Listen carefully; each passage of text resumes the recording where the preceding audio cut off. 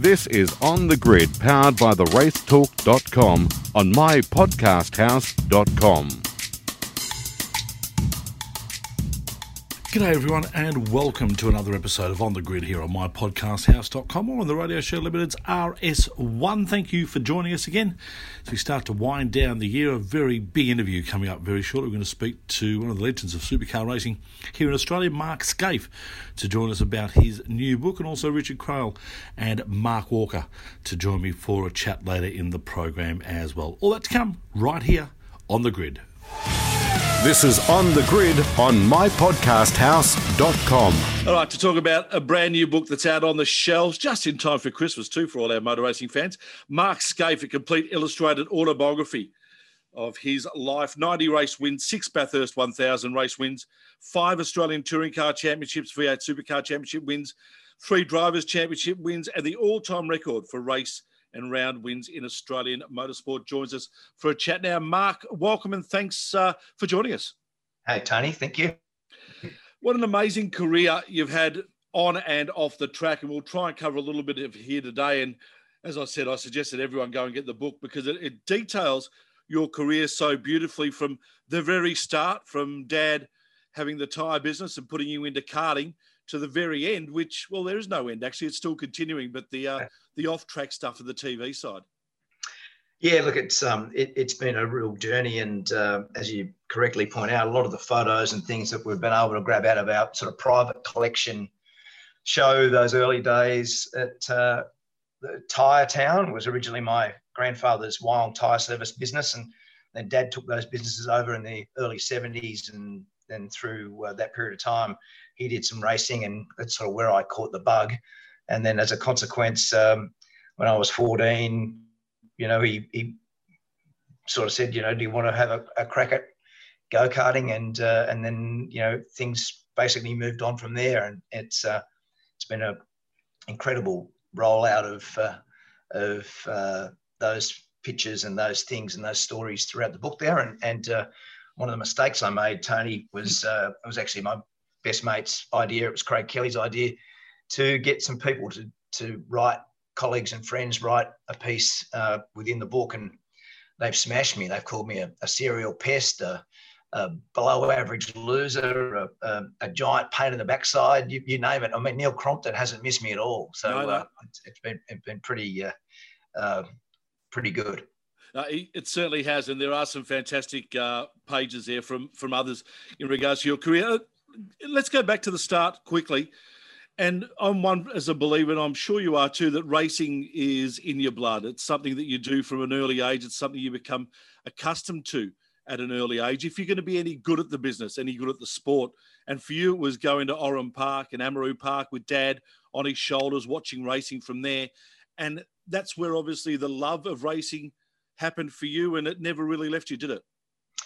No, it didn't. And I remember those days so fondly, you know, being able to stand at the top of the dogleg at Oran Park with Dad and watch, you know, the very best drivers of the day, you know, stand under the Ron Hodson Media Tower at Amaroo Park and watch everybody come through the final turn at Amaroo. And, you know, whether it was Brock, Bond, Moffat, Morris, Richards, Johnson, Grice, you name them all, you know, superstar drivers of the day. And what it does is it's not just the passion, but it becomes a craft. You know, you were able to watch the masterclass of drivers right in front of you apply their trade, do their thing. You know, the way they turn the wheel, the way that they lit the throttle up, the way that they, in terms of car control, I always remember Pete Gagan, you know, in the Craven Mild sports sedan, coming onto the straight sideways, and he'd have it out on the slide, and his ability to run the car right up to the fence and gather the car up. And as I said, as a craft, it was something that I had a real affinity with. And you know, I think that's the thing that we love. I mean, I'm still passionate. I love watching the very best drivers drive cars, and you know how hard it is, and you know how difficult it is to do it well. So when you do have a passion for it, you know, it served me well in terms of wanting to, you know, optimize my own performance and get better all the time in terms of driving. So it'd be fair to say that your driving style evolved from a whole lot of different guys, not just anyone in particular? Yeah, I basically sort of thought about it so much that I wanted to try to capture the positives of sort of each of their driving styles in some ways. And you know, I mean, arguably, when you watch Peter Brock, what you watched from the outside was exceptional. His car control was brilliant. But I made the analogy with Brock, if you actually put the in-car camera in there and you watched him, he's Ali-like because the boxing profession says that Ali didn't actually shape up and didn't have what was a great technique in terms of what you would teach kids to do from a pure boxing standpoint. And the same thing applies to Brock. You know, Brock didn't actually have, in terms of where he placed his hands, how much he moved his head, all the things, he probably didn't actually, if you watched him, it certainly wasn't as tradesman-like as someone like a Jim Richards or an Alan Grice. Yeah. So the way that each of the drivers had their own specific style was something that I was always interested in, and certainly I was able to grab as much of the positivity out of it and use it in my own world. The other thing you need to be a successful driver in the sport is you need to have a little bit of, geez, there's so many little words that I could use to describe it, but a little bit of mongrel about you, I suppose, is probably the best way to say it without offending anyone. And I think you might have got that early in the 86 Laser Series.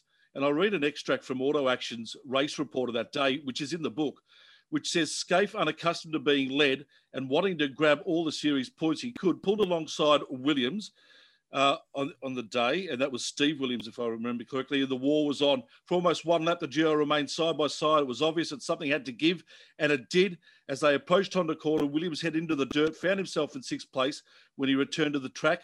All was not peaches and cream for Skaife either, as he also found himself on the grass. This time, at the exit from Honda, fortunately for him, though the rest of the field was far enough behind, he rejoined back in the lead. Is that where, and I then read your final paragraph, which you wrote, said, Dad was happy with the move too, and seriously, it's still one of my best. Is that where you learned at that point that you needed something more than just being a good driver to actually go on and win championships? Well, it's funny, isn't it? Because if you love, my grandfather used to say, if you love something, you always remember it, right? And so if you're interested in things, that's why, you know, people develop their thought patterns and their knowledge from being interested in stuff. And I remember that pass as vividly as it was yesterday. And I remember him blocking me at dead stop at the second last corner. So I drove down the outside of him, and I was planning on doing the crisscross to get back the inside.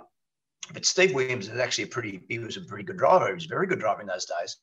So he balked me in the middle of the dead stop exchange, and I ended up having to run around the outside of him. Well, it was never my plan to be around the outside. So I drove around the outside of the next corner at Ron Hodson Corner. Then I drove up and over the top of the hill. I couldn't get past him before the top of the hill. So I ended up around the outside of him at Dunlop Loop. We went down to Mazda House to the fast right-hander, and I turned in there with him also. I ended up out in the grass, and I come back on alongside him for the only effective left-hander. So it's the only corner that I could be on the inside. I thought to myself, I've got to fix this right now. So when I come back on and we turned to the left, I gave him a whack, put him off the edge of the road, and I ended up leading and driving away. Yeah. He wasn't very happy, nor was his sister or his family when I got out of the car afterwards. But your intro to the question of having to have some mongrel about you, I use a few other terms sometimes. Yeah, but, me too. You definitely have to have some mongrel about you, and that's just how it is. I mean, I think there's a sense of etiquette. There's a sense of understanding what's right and wrong. And I've argued for a long, long time, we don't need stewards. We don't need to walk into a steward's room in reality, because we all know what's right and wrong. Yeah. And what we demand, and what I would like to say is sort of been part of my philosophy of racing and my sort of trademark of doing it, is it needs to be hard but fair. And the reality is, you know, I never wanted to just serve blokes off the road, because want to be able to overtake in a way that's authoritative, but it's ethical. It's within the guideline. You've had a lot of good mates that you've made through the sport, and Glenn Seddon, I suppose, is one of them through the years that you've known him, basically nearly all of your life, from those very early days right through until now.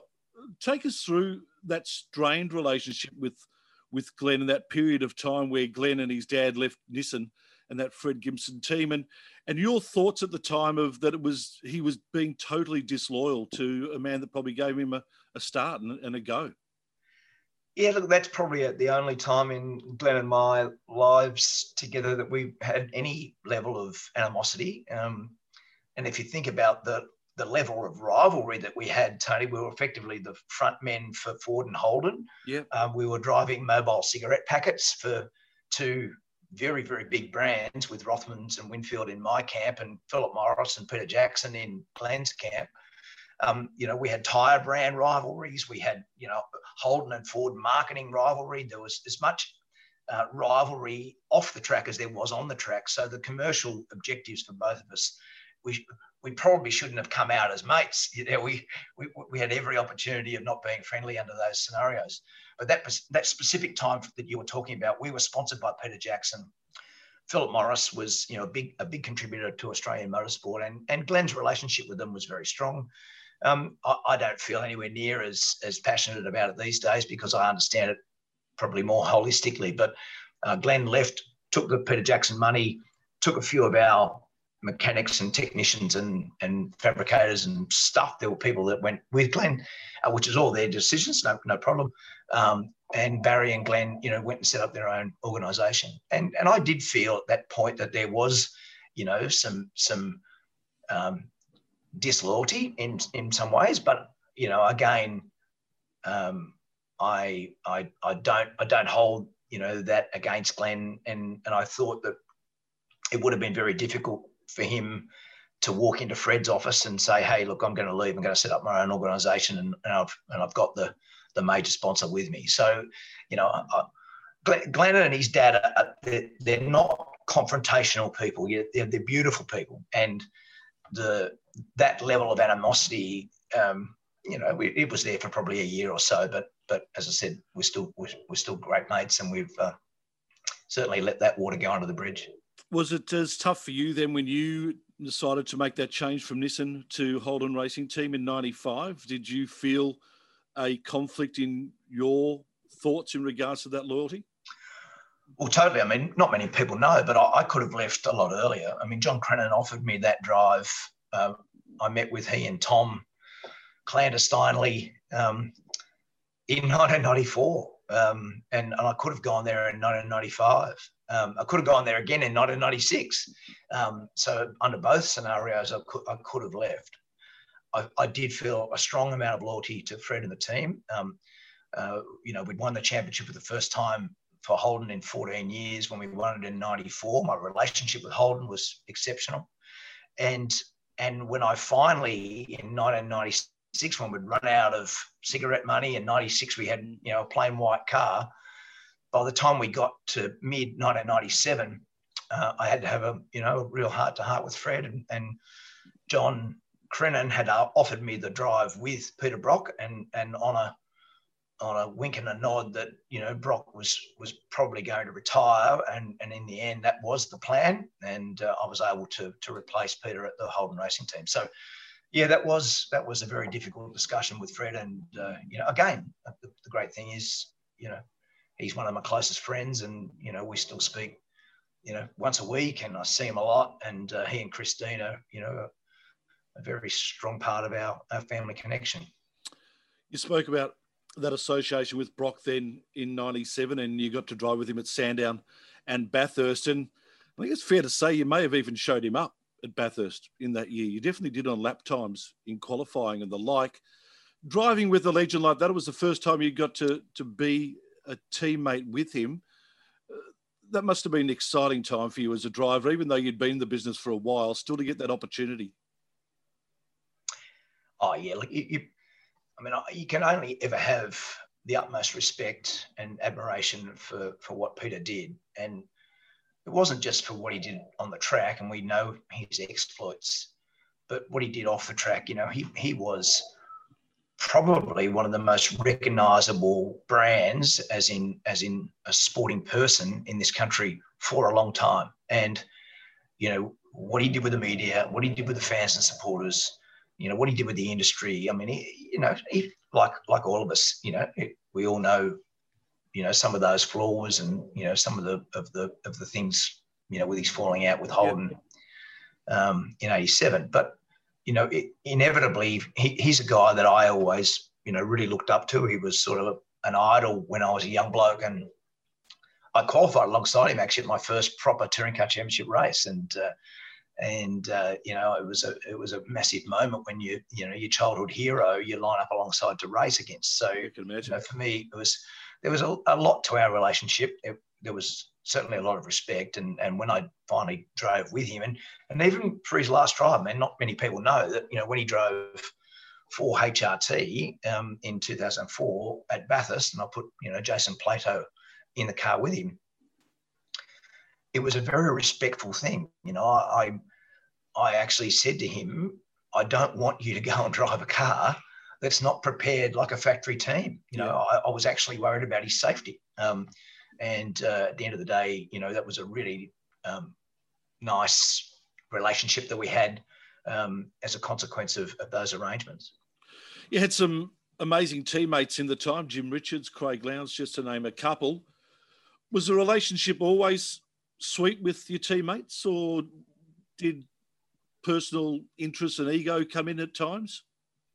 Oh, look, we were fighting for sheep stations because that's what we were doing. You know, in both those relationships, Nissan were the team to beat when Jimmy and I were teammates, and again, so was HRT when Lowndes and I were teammates. So there's always going to be some element of tension, but I'm actually very proud to say that on both of those relationships with Jim and with Craig, there has never been a bad word. We have never got out of the car and yelled and screamed and carried on.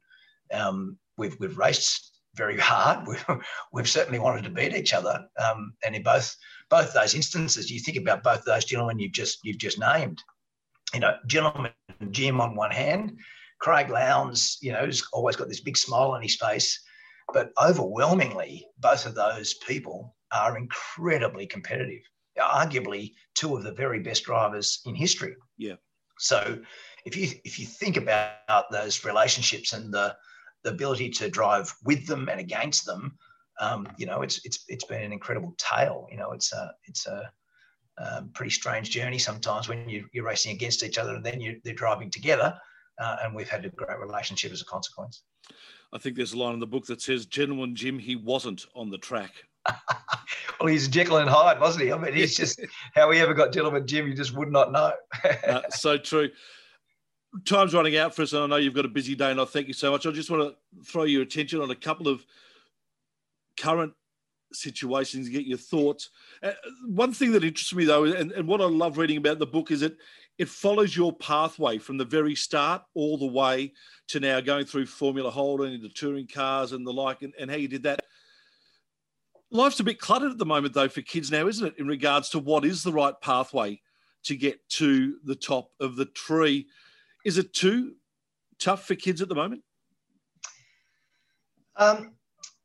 Yes, is the simple question. You know, it's probably always been too expensive, but a class like the Laser Series, for instance, the reason it was so good was that it was affordable, it was competitive, it had a very high degree of what I would call production car drivers that were held in high esteem, you know, whether it was Mark Gibbs or Peter Dane or Ken Douglas or Jim Zerafos or Steve Williams or David Brabham. I mean, there was a lot of very, very good drivers of the day driving those cars. And I learnt a lot as a consequence.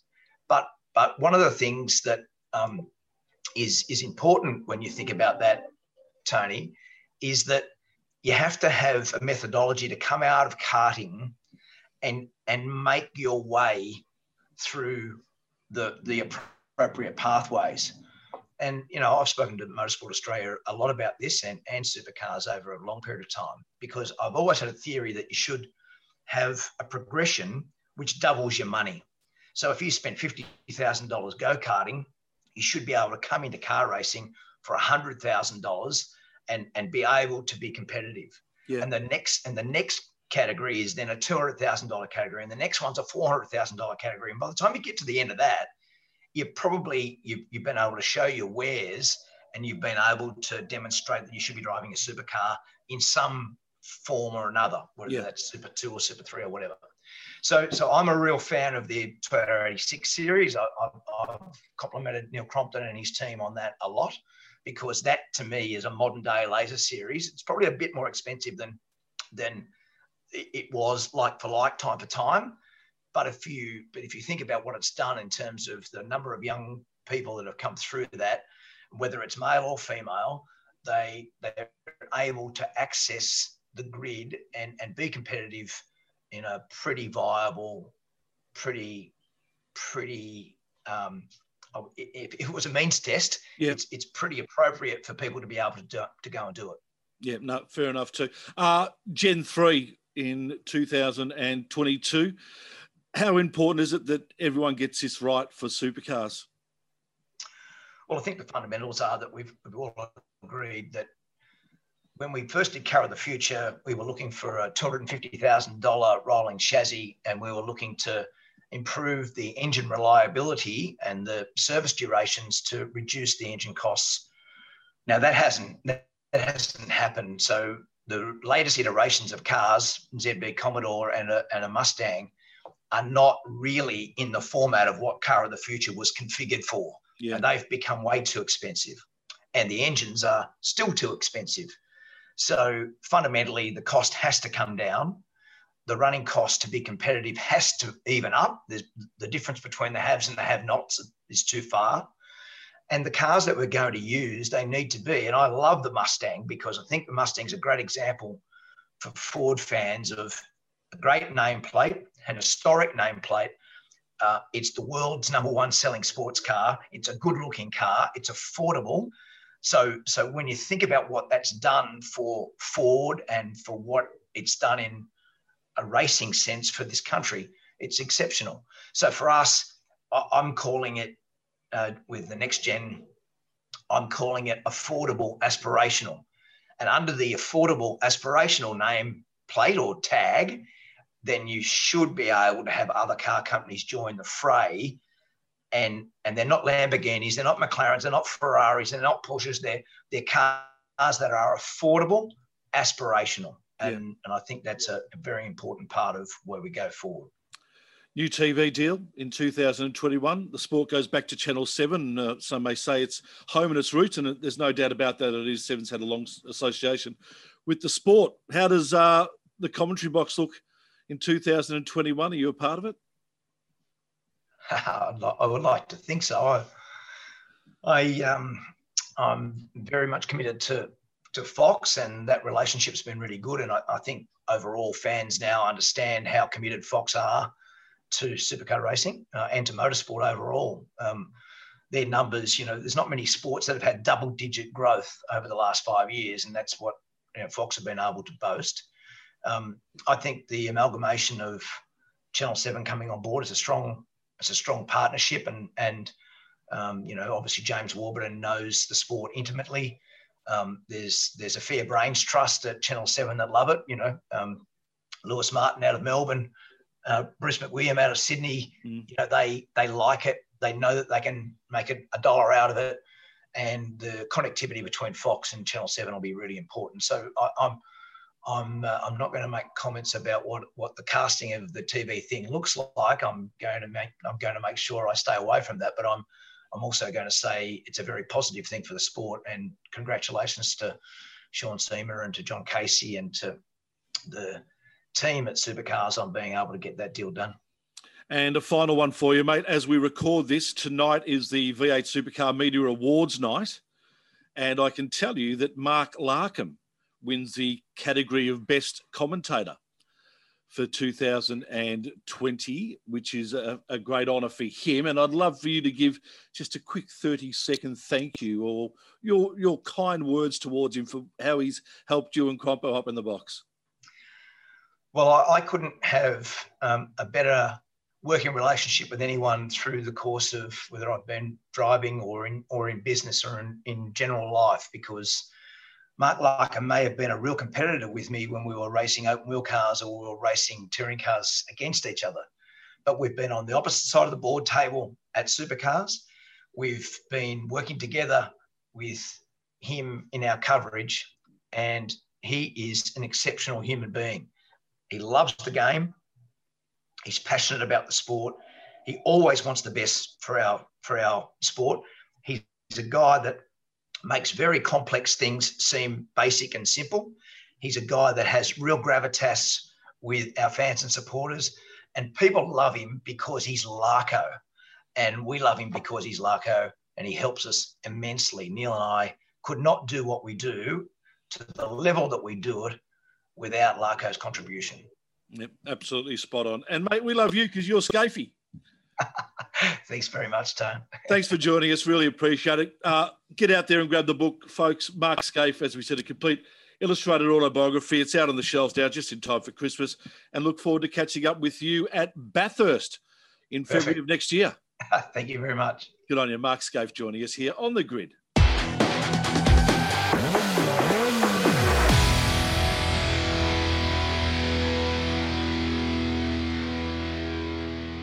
All right, joining us on the program now, Richard Craill and Mark Walker from the racetalk.com. Hello, gentlemen. Boys, how are we? President accounted for. Apparently it feels a lot like Christmas. Does it? I don't know. I don't think so. It's beginning to look a lot like Christmas. Is it? Well, that's a line from a song or something, isn't it? I don't know. What is Christmas? I don't know. We should be having it this year. I'm not sure we deserve it. Or, depending on how you look at it, maybe we do deserve Christmas this year. What? Because Christmas is often as punishing as it is rewarding. So perhaps, Apparently, Santa Claus had to get special dispensation from the Victorian government to actually come into Victoria. Amazing. As an international visitor. He was given dispensation not to have 2 weeks quarantine. He'll have to arrive on the 15th, won't he? So he doesn't ISO for 2 weeks. No, he's okay. He can come on the night of the 24th. Double standards, Trebek. It's awfully double standards, you're right. It's awfully 2020 for all the bad kids to get a lump of coal, isn't it? They'd want to after this year. Some of those bad kids probably caused all this rubbish. So, I don't know. I can't validate that claim, but anyway. When we talk about our sport, we have endured a very weird year, though. It's one that won't be forgotten by many people for a long, long time. No, I'm going to elect just to block it from my memory completely, Shebek. So everyone will say it's an unforgettable year, but I choose to forget it and just move on with life when everything slowly works its way back to how it should be next year. So, yeah, crazy times. But anyway, speaking of next year, it was nice to see the eagerly anticipated Supercars calendar announcement. And we prefaced we prefaced this by saying any calendar announced for 2021 must be taken with a large pinch of salt, because we don't know how this is all going to play out, and there's still a lot of water to go under the bridge yet before everything's back to some form of certainty. But it's nice to have some dates, and it's nice to have a little bit of information about the who, the what, and the where for the Supercars Championship next year, and how those dates align with what we've already seen from CAMS or Motorsport Australia and ARG. So interesting calendar. It's sort of mostly what we expected, I think, is it not? Oh, I think it's entirely what we expected. There isn't a whole lot of innovation there, is there? I mean, as a mug punter sitting here at home, the problem with Supercars is that the events are too few and far between. Football, it's every weekend without fail. You tune in on a Friday night, Saturday afternoon, Saturday night, Sunday afternoon, you're going to see a game of footy, aren't you? But with motorsport, you don't know when it's on. I'd love to see more smaller events more often. I know I'm absolutely dreaming here. I mean, it's what NASCAR is able to do to an extent with their 36-week schedule that they run. But with supercars, we've got 12 events next year. It's not a lot, is it? Well, I think the way we need to look at it is more from the holistic point of view of, okay, so there's 12 supercar events, but then there's 7 Shannon/ARG rounds. So that's 18, is it? I don't know. My maths 19. 19. In that a is regular, bad. That's bad maths, Richard. it's not great. Well, it's late and I'm tired. Throw in a regular year, throw in the 12-hour, there's 20 plus 1 or 2 other what you'd class as national events. So there's probably a calendar of 22 to 24 events, and that brings you up to one every 2 weeks, basically, for the entire year. So, yeah, the interesting, the spread surprised me from the calendar. I thought it would be more condensed. I realized there's a big break they've got to get in mid-July to mid-August, because there's the Olympics that was supposed to happen this year that they don't want to compete with, mainly because their main broadcaster now is committed to doing the Olympics as well. So they lose 6 weeks there. I'm pretty surprised that Gold Coast is as late as it is, though. That December 3-5 seems very late for a championship that 2 years ago was going, no, we want to condense things a little bit and have a longer off season and condense things down. So that's probably the biggest surprise for me. The February Bathurst date, where it all kicks off, is there by nature of the fact that that's the weekend, that the 12-hour is usually a little bit earlier than that. So they couldn't move that date too far forward in the schedule to work around what needs to happen at Bathurst and the Grand Prix. So, you know, in an ideal world, you'd probably start at Albert Park in March, wouldn't you? But they needed that extra event there in February to kick things off. You mentioned Gold Coast wrapping it up in December. That coincides with Schoolies, of all things, which is one of the things with that event. It's always been scheduled in downtimes in the hospitality and the tourism sector there on the Gold Coast. It originally was March, which was sometimes used to come up against Easter, but more often than not, they'd try and put the event outside of that Easter school holidays. Then they put it in October, which was between the September and December school holidays. Now they're jamming it up against Schoolies. They don't have a problem selling accommodation tickets in Surfers Paradise during Schoolies. Yeah. So you're going to have this weird mix where it's going to be harder for us motor racing punters to get a decent accommodation near the track. I mean, obviously some places don't like having Schoolies, and they sort of shuffle the Schoolies off elsewhere because they're more trouble than what they're worth. But by the same token, I guess it's an opportunity for supercars if they put on some concerts and a bit of Schoolies friendly activity around the event to try and draw some of those kids in, because normally they all just toddle off to all their big events at the beach that get organised for them and hang out in their apartments and get drunk. But it makes more for an opportunity for toolies, doesn't it? Well, you're going to have this weird mix of old motor racing pervs and school kids. It's going to be bizarre. So for our friends over in the UK and Europe who are listening to us through the Radio Show Limited, feed toolies into Google. Or don't. It's your choice. Yeah. No, look, it's an interesting scenario. Cracking place for a final round, though. Take date aside, what a dramatic title decider that is. So it goes down to the wire, and the variables that could decide the championship in that joint, like, oh my God, beach chicane, curb strikes, inclement weather, torrential downpour, thunderstorms, lightning strikes. Brings back memories of Homebush, doesn't it? Yeah, low flying F-18. Like the list is long and extensive. And also taking the second driver out of the equation there. Yeah. So it's just going to be A drivers against A drivers. So that'll be interesting. And the other thing too is we're going to have Super 2s and 3s competing on the undercard there, which I think will be interesting because they don't want to be tearing up stuff. Yeah, so the good thing about it is that also for the economy in southeast Queensland there, you're going to have 4 or 5 categories, maybe more, that are going to be wrapping up their season. So there's going to be plenty of dinners and those sort of nights. And then also the supercars dinner, I assume, will also be on the Gold Coast the following night after the last round. So there's going to be a lot happening. Yeah, assuming they have a gala. I reckon they worked out how affordable it is to present the championship trophy at the racetrack on the Sunday night after the final race, and think, oh, maybe we don't need to spend $200,000 on a what is essentially a massive alcohol fest for everybody to party at the end of the year. So Yeah, I'm not sure. Porsche will definitely have their excellent awards night there, though. I'm very much looking forward to that. Outside of that, there's not much to pick. It'll be interesting just to see how the various formats slide. So they're talking about 5 or 6 of the 2-day supercar event formats that we saw throughout the condensed schedule this year. So I think that works. Back-to-back night racing, Sydney Motorsport Park into Perth. So Sydney Super Night's going to be a terrific event, and that's got quite a good support program as well, which I think is really important to get the Sydney punters out to the racetrack. So that's going to be good fun. We're assuming everything's good for us to go to New Zealand in November, so that's fine, but it'll be interesting to see whether that lands back at Pukekohe. Now there's not that Anzac date clash drama, or it goes to Hampton Downs, or who knows, could go somewhere else. But otherwise it's a good calendar, and just, if they can pull this calendar off, then that's an enormous result for everybody, because it gives them certainty moving forward for the year. So yeah, good stuff. You mentioned the Pukekohe round there. I saw today that Porsche Carrera Cup Australia going to New Zealand. Pack your bags, son, you're off. Yeah, looking forward to it. Have to renew the passport. I think I'd need that for a long time to come. So that's exciting. First time for Carrera Cup Australia to race over there. New Zealand's got an amazing Porsche heritage, and of course, the most successful Carrera Cup Australia driver of all time in Craig Bairds from there. So there's going to be great to see all Bamba Motorsport too. Yeah, making a commitment to Porsche Carrera Cup Australia. Yeah, there's going to be quite a big Kiwi contingent in Carrera Cup next year.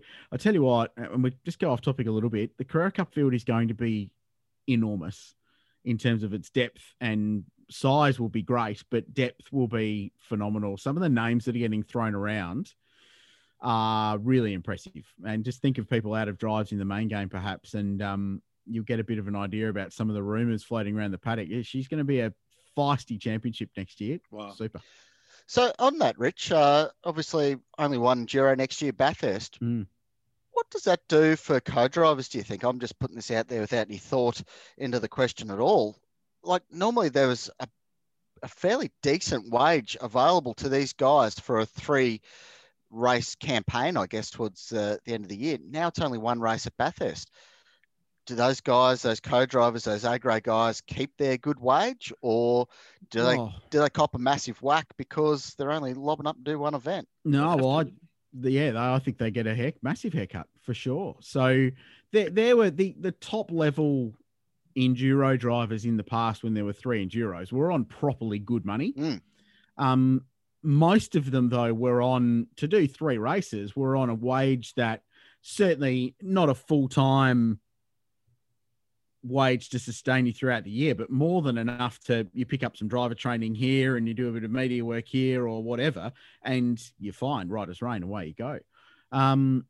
So they're all going to cop a haircut. So whereas you may have been getting $100,000 to do the 3 races, now you might only get 30 to do Bathurst, and that's going to put some pressure on these guys and girls to try and find either more drives or more work, do something different. Yeah, interesting. It's a scenario that hasn't been talked about yet, and that will play a role in the driver economy, I suppose. Those that are doing it professionally might have to spread their wings and find some other way to make some cash for a couple of years until we get more enduros back, if we do.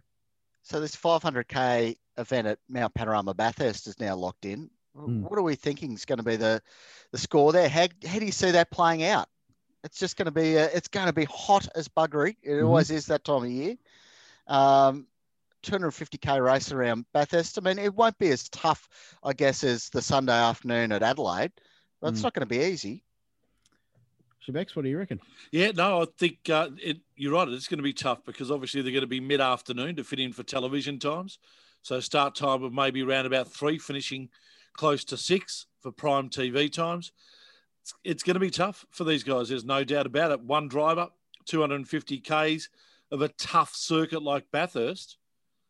250 Ks, what's that? That's 40 laps. 30, that's 38 laps, is it? 40 laps. Almost exactly. So, so the interesting thing for mine is that there'll be, so this year at the 1000, for example, a full tank of fuel was 22 laps? Yep. So hot pace, hot conditions, you probably burn a bit more. She could be real close on fuel. If you stop early, for example, you might have to do a splash at the end. So there's some strategic stuff that'll play out with that as well, which I like. Yeah, they're going to be very different character to the 250k races that we've seen play out in the past on the streets of Adelaide. So that will be really, really interesting. But yeah, 40 laps at Bathurst is a good distance. Should be hard work, but it's not supposed to be easy. So I'm all for it. I don't mind them starting there. I was separate of my role with the 12 hour in the past. I was in favour of them running on the Saturday at the 12 hour. I thought that would have made it just super. The logistics were almost impossible because they wouldn't have been able to do pit stop races because the 12-hour teams have the garages. But I thought if you're going to start at Bathurst in February and have a couple of sprint races, that'd be brilliant. What a great weekend of motor racing that'd be with a 12-hour headlining the Sunday. But I think this is a really interesting experiment. And then the other interesting thing, boys, about the calendar announcement was that in 22 we start in Newcastle. So I think it's pretty important that they've actually got that deal done to keep that event on the program and actually open the year with a real headliner in 22, which, vaccines going well, will be the first year of going back to normal, if there is such a thing, after 2020. So that's an interesting deal. And a little sideline I thought that was interesting in the announcement that they've locked that in, and that's a pretty crucial deal from a government point of view for Supercars to maintain. I'm concerned for Victoria, as you guys are with South Australia and the loss of your street race there to open up the season. We have no racing at Phillip Island again in 2021, so that's consecutive years now. We have no racing at Sandown in 2021. And effectively, if you take the Grand Prix out, it's Winton, and that is it, which is why take the Grand Prix? Half hours out of Melbourne. I saw another argument about this, Shebex, and people going, "Oh, you can't count the Grand Prix. Why can't you count the Grand Prix?" No, not well. It's not a permanent track for starters, so it's a supercar race 2 kilometres. No, I understand, from the and it's a supercar race, and it's happening. I totally get that. That's fine, but I'm just looking that if you took that off the calendar, and there's every chance that could happen one day, and that would be nothing that supercars could do about. That'd be an AGP and an FIA decision. But if you took that off the calendar and Melbourne didn't happen again in 3 or 4 or 5 years' time, are we just going to be stuck with Winton? No, but if Albert Park wasn't on the calendar, they'd go to Phillip Island or Sandown. Would they? Yeah, well, they'd have to because they're all about sustaining these. They get markets. no money from the government to go to regional. Well, they do because they get money to go to Winton, which is why they're going to Winton and not to Sandown or Phillip Island. They don't. And I would be concerned that if they didn't get money from the government to go to Winton, would they go to Winton? But if the government wasn't paying for, well, no, they probably wouldn't. But if the government wasn't paying for Albert Park, I'm sure they'd be able to get cash out of them to go and do. So it brings up a separate issue: is the business model that Supercars has in regards to trying to get money from governments to run events. Is it a sustainable model? Well, I mean. They're a business, and their business is to make as much money as possible. If it's squeezing money out of governments, and they've been very good at that over the years, do it. I mean, if it makes more money to sell around to Sam Shaheen or Winton or whatever as as a non-supercars event, they'd do it. If that's what makes them money, they'll find a way of making it work for them as best as possible. I mean, you look at Southeast Queensland, we don't have QR anymore. Our only event's the Gold Coast, which isn't exactly in Brisbane, is it? So, Sydney's only got one round. They're as big as Melbourne, and they only get one Saturday night event at Sydney Motorsport Park. So it's a different face, though, isn't it? The calendar of a supercar season now. A lot of it changed a lot. And like the Queensland issue is much like the Melbourne issue, is that I personally like Sandown, but we've seen in the last couple of years that you have one big crash there and you write the rest of the day off. Yep. So is it a venue that should be holding those events? Now, I think Supercars should still go to Sandown on the heritage aspect of it. So I'm in the yes, they should. But the days of having inner city racetracks are gone, unless it's a street event. So if you're in Victoria and you want to go racing, you're going to Winton or you're going to Phillip Island, 2 hours north or 2 hours southeast. Simple as that. The Brisbane thing is no one wants to go to Queensland Raceway, and Queensland Raceway doesn't really want to bother with supercars events because they don't really need it, and it's a pain in the ass to them. So it's the same drama. But again, you got to go an hour out of Bris Vegas to get to that place as well. So otherwise, you go to Morgan Park. So it's a facility thing as well. You look up here, Rich. We've got Lakeside, which is only 20 minutes out of Brisbane. But the reality is that if you want to race at these throwback venues like Lakeside and Sandown, you do have to run quiet. Yeah. There are noise considerations. You've got to jam a muffler on your car. Those are the things you're going to have to deal with if we want to keep going back to these racetracks. Yeah, interesting. Yeah, it's a challenge. And this is why I've never understood the people that bitch and moan about the street circuit events. It's like, well, what's your alternative? Because in Adelaide, there isn't one. So the only opportunity to have a street race within 50 Ks of the Adelaide CBD or have a race is at the Adelaide street circuit. Otherwise, you're an hour up the freeway to the Bend or you're an hour north to Malala. And it's the same in Melbourne because Calder Park isn't being used, which looks more and more ridiculous by the day because all of a sudden that could be a quite attractive option. Brisbane's exactly the same. It's the Gold Coast or nothing. Darwin, ironically, is probably the best capital city in Australia because they've got a primo racetrack, which is really good, 15 minutes from the CBD. Having said that, 25 minutes from the CBD, you're out in the boonies anyway. So it's all relative, I suppose. But Torben, what about this track out at Cardinia? I mean, if they get all their ducks in a row and they get a bit of the coin that was devoted to the Grand Prix, if that gets siphoned off out that way, they could have a great track there that's halfway to Phillip Island. That's a lot still 45 minutes out. No, but that's life. That's fantastic. Brilliant. Yeah. It's never going to be like footy. It's never going to be a Docklands scenario. And this is why the Grand Prix is so good because you catch a Yarra tram on St Kilda Road, get off, and boom, you're at a world-class racetrack with supercars and Formula One. And supercars are never not going to be at the Grand Prix. It's too important to their ticket sales now for them to not be there. And I wrote about this in the Race Talk, the street circuits, that the fact that people bitch and moan, why don't we spend this money on permanent facilities? But the fact is that having those street circuits, it's the best ad for motorsport there is. Punters with cash go and sit there in the corporate box going, wow, motorsport's rad. This is awesome. How do I get involved? Then they go and take their road car out to whatever the local track is, and they get involved with motorsport. You look at the correlation between where motorsport was 25 years ago before this proliferation of street circuits to where it is now.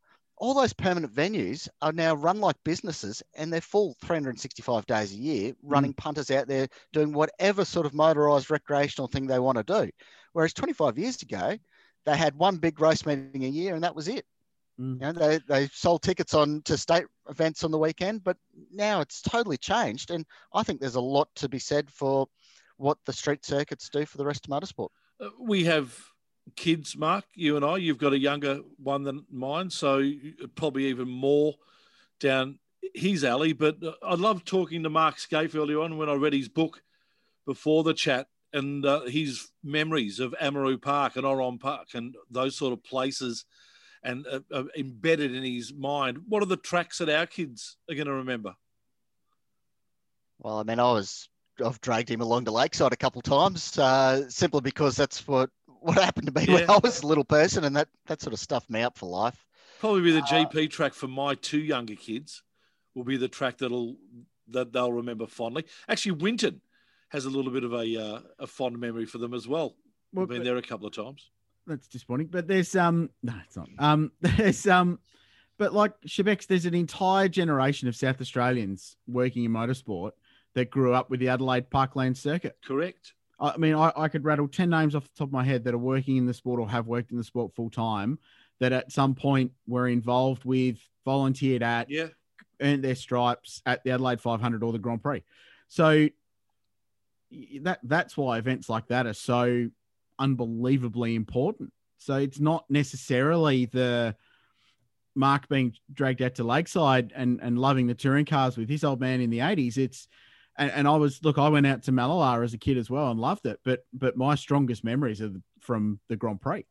And as someone trying to crack a career in the sport was the Adelaide 500. far more significant from my point of view. So that's why those events are amazing. It's a kid going and seeing a Formula One car in the flesh for the first time at Albert Park, or someone going to Gold Coast Indy and seeing back in the day and seeing an Indy car, as Mark will attest to. Like that's what grabs you by the cojones and goes, yeah, motorsport, how good is this thing? This is it. I was cleaning out my rubbish trying to move house the other day and uncovered my 1993 Gold Coast Indy ticket, which was for a grandstand, which is now in the runoff area in the first beachside chicane back in the day. $120 for the gold reserve seat for the weekend. Wow. But food and drinks were strictly prohibited from the grandstand area. Oh, right. No. What were you thinking? Yeah, I know. Wow. No wonder the event struggled to kick on. You weren't allowed to have a sip of Coke while you're watching the race go on, let alone a beer. God. No, exactly right. We should also mention too, guys, and we should have done this at the top. Congratulations to us on the V8 Supercar Media Awards. You've won, Richard, 23 Commentator of the Year awards. I have not, no. And I've never seen you more excited than the Race Talk's third place in Publication of the Year, which is fantastic. Yeah, I'm pretty chuffed with that, Shebex. Given, we finished P3. It was won by Speed Cafe, so well done to Crush and the team. And AA was P2. And I've seen the votes, and we won't tell what the numbers are, but we were pretty bloody close. And they're, full-time professional organisations. And we were three stubbies away from someone giving us another 3 votes and nearly drawing. Yeah, correct. So we just need to buy more people more beers next year, and we'll all be good. But I'm not saying we're not professional, but I mean we're not. But we run the Race Talk for the love, not the money. So I was properly chuffed, and to be recognised by the people on the judging panel for our efforts throughout the year, both on the website and on the podcast. I think it's important that we're a pretty broad spectrum in terms of the writing and the podcast and the social stuff. So I was chuffed, mate. A great result. And rightly so, mate. Fantastic result for all of us, Mark. Yeah, well, I'm definitely not professional. I mean, any content I do for the Race Talk, it's completed while drinking beer after I've done a hard day's work in the office. But I think that's what makes us work as a unit, is because we tell the stories that people drinking beer want to read. Yep. Because they're written by people drinking beer. So I reckon I'm serious about that too, though. No, but it's content that we like to do. I mean, if we didn't like doing it, we wouldn't bother. I mean, you'd go and watch TV or do anything that normal people do. But it's just things that we like to do. And it just seems that a lot of people are along for the ride with us. And I mean, even you look at our socials, they're not full of idiots. No, we've got time mopping up after idiots that you see on every other comment section. It's incredible. But at the Race Talk, we've got a really good little follower base. Yeah, really informed, educated people who both listen to the podcast and read the website and interact with it as well with some rationale. And the whole idea of TRT when we set it up was to be a bit of the antithesis to the Facebook comment section. It was like, well, let's actually provide some reason as to why stuff's going on and some explanation and some insight without the overblown hype and rubbish that happens on social media. Yeah. And I think we achieved that and continue to do so. No, I'm very, very pleased with that, Shebex. I'm glad you brought it up. Be. I'll tell you what else I was pleased with over the last couple of days was the Formula One Grand Prix that we saw the second week of racing at Bahrain. That is how a Grand Prix should be. It had just about everything in it, apart from a fireball. But take that out of it, it had everything. So what do we work out? Is it all the car? The FIA said to Lewis, mate, you've won everything this year. Yeah, have a couple of weeks off. We'll say you got COVID. No one will question it. But what did we learn, Shebex? Is it all the car with Lewis? Because George Russell jumped in and went almost just as fast. Or is George really special? Or is it a combination of the two? Because that was the big question, wasn't it? We worked out that the best drivers in the best cars, in the best teams, will continue to win race in and race out. We worked out that I could probably steer that Mercedes to top 10. Oh, no, you reckon? No. If there was only 10 cars. No, I think a lot of it had to do with the car, didn't it? Seriously. George Russell's a good driver, but to be able to step into that beast first time around and get it to where he effectively had it, that's a car. It's not the driver, is it? Well, no, I think it's the driver. You put a young guy in there who's hungry to make a point. I mean, that might be his one and only ever opportunity in his life to prove that he's worth it. I mean, he is going to pull his finger out. And it certainly made Valtteri put him in his place. Yeah. But congratulations to the 2019 Mercedes team for pulling off a double podium and a win. Yeah.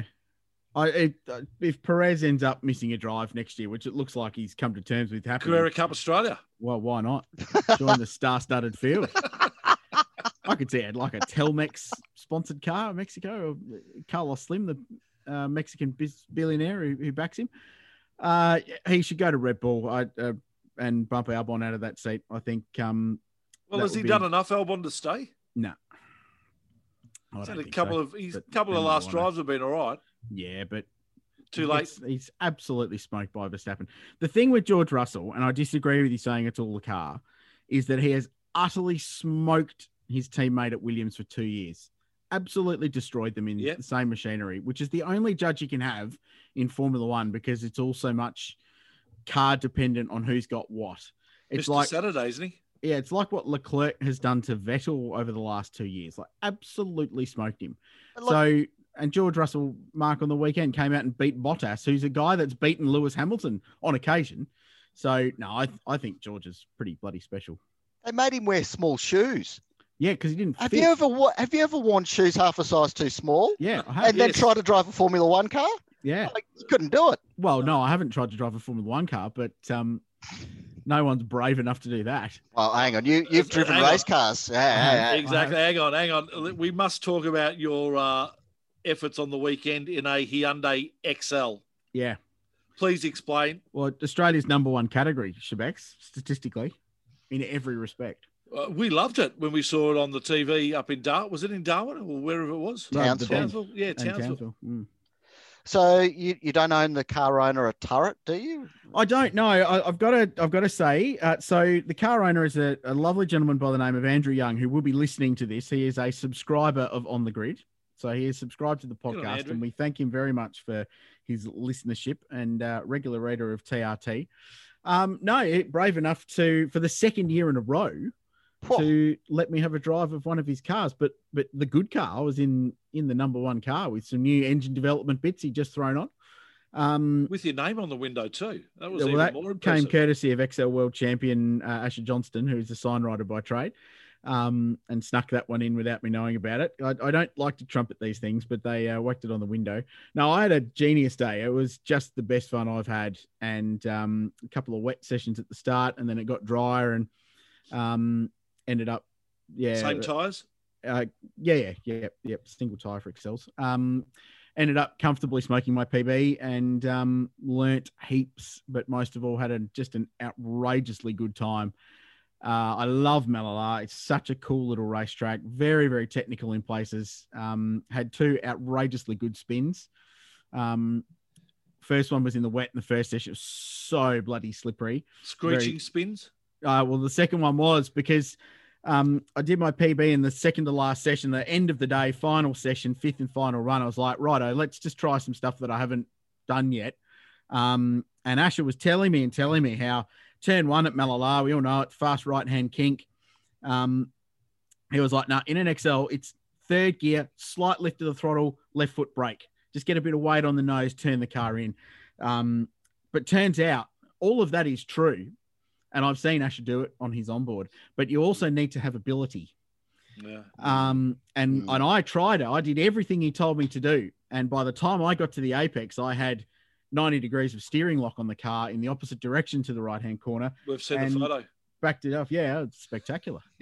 I backed it off into the runoff area at Hangar 10. Brilliant day. They're such a cool car, and it's so satisfying chasing a lap time. And improving and going through data and understanding your driving and where you ballsed up. So, no, just bestest day. Just so good. Good on you, mate. Highlight of the year. Thanks, Andy. I really appreciate him letting me have a drive of that thing because, it's great. And I drove it onto the trailer, so that was even better. So Tony Shebeki, the rumour mill I've heard, Crail is going to have to line up next year in the Enduro. That's the rumour I'm starting. Any chance we could call it? No, there's not. I wouldn't let you into the state. I don't really- want anybody. Not up to you. I really want to you're be right, there it's for not. that. No, look, racing isn't in my horizon. But You it'd wouldn't knock make it a, back though if it was offered to you. make a bloody good story for the race talk, wouldn't it? Well, Yeah, tax deduction if ever I've heard one. it's funny you talk about that because I was actually thinking about writing some stories next year. A day in the life of a Formula 4 driver, a kart driver, a supercar driver. Where are you going to run be with these, them when they wake up to when they go to bed? Oh, right. That's fairly Not personal, isn't it? necessarily in their bed, but be at their front door waiting for them. I know there'll be a few supercar drivers who could be pretty scared about that. Oh, yeah, well, I think there's a lot of drivers. There's some young drivers. It's probably illegal, Shebex as well. But There'll be some good stories. yeah, are we going to run those on TRT? Yeah, of course. Where else would we run them? We'll just remember, Mark, just to call the lawyers before we roll those out. But They're already on speed dial. yeah, good. So what are you saying, that you'll do one of those for when I make my racing? Well, debut? that was one that I could do. A day in the life of a Hyundai XL co-driver. Yeah. Well, there is an enduro at the Bend end of next year is the plan. We'll be there. Apparently. So I don't know, mate. I We don't will back be myself. there. Private practice day and a race meeting are very, very different. Always Good great fun, to catch mate. up, boys. God, it's fun. Thanks, boys. Fun. Good times. Final Looking week of forward to F1 whatever the this feature- week coming up in Abu Dhabi. So what are we doing? Are we wrapping up the whole shebang next week? And then what I think we should do, and I'll put this on the record now, is some top fives to roll us through Christmas, New Year, January. Yep. So if, and I'm thinking out loud here, folks, think of some Is this top for the fives. podcast or is this actually just for us? No, this is for the podcast. Okay, Shebex. good. I won't cut it off then. No, don't. You leave everything else we cock up in, so you may as well just leave this in as well. Jump on the TRT socials, folks, at The Race Talk, Facebook, Twitter, and Instagram, and let us know. Top five. It could be anything. It could be our top five favorite flavors of ice cream. I'd rather Top keep five it. toilets at a racetrack. Yeah, well, there's I've already run that story. done It's a that feature story, on yeah. theracetalk.com. Google it, you'll find it. Actually, that didn't make the top 20 stories of the year, interestingly, which I'm pretty disappointed about. Only on numbers. True. Some might say it was a shit story anyway. It was number 2 in my mind. Only number 1 for me.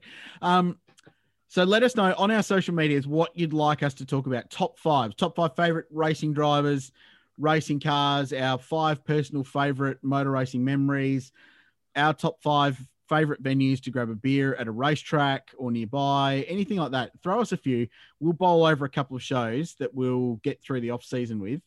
When hopefully there's no motor racing news occurring over Christmas and New Year at The Race Talk on our social medias. And please do not make one of them the top 5 moments of the 2017, 18 or 20 grand final because it'd be just too many. I couldn't pick. It'd be like trying to pick. This is your a favourite motorsport child. show, Shebex, Oh, not okay, a football podcast. There are many and varied football shows out there for those of you interested in that kind of thing. Yeah, okay. I am not. No. Enjoy the Thanks. week. Cricket season. It's great. Yes, I know it's starting. Brilliant. It See is you, boys. starting. See you, Mark. See you, Richard. See Bye-bye. you, folks. Thanks for joining us once again right here on The Grid. We'll catch you again soon.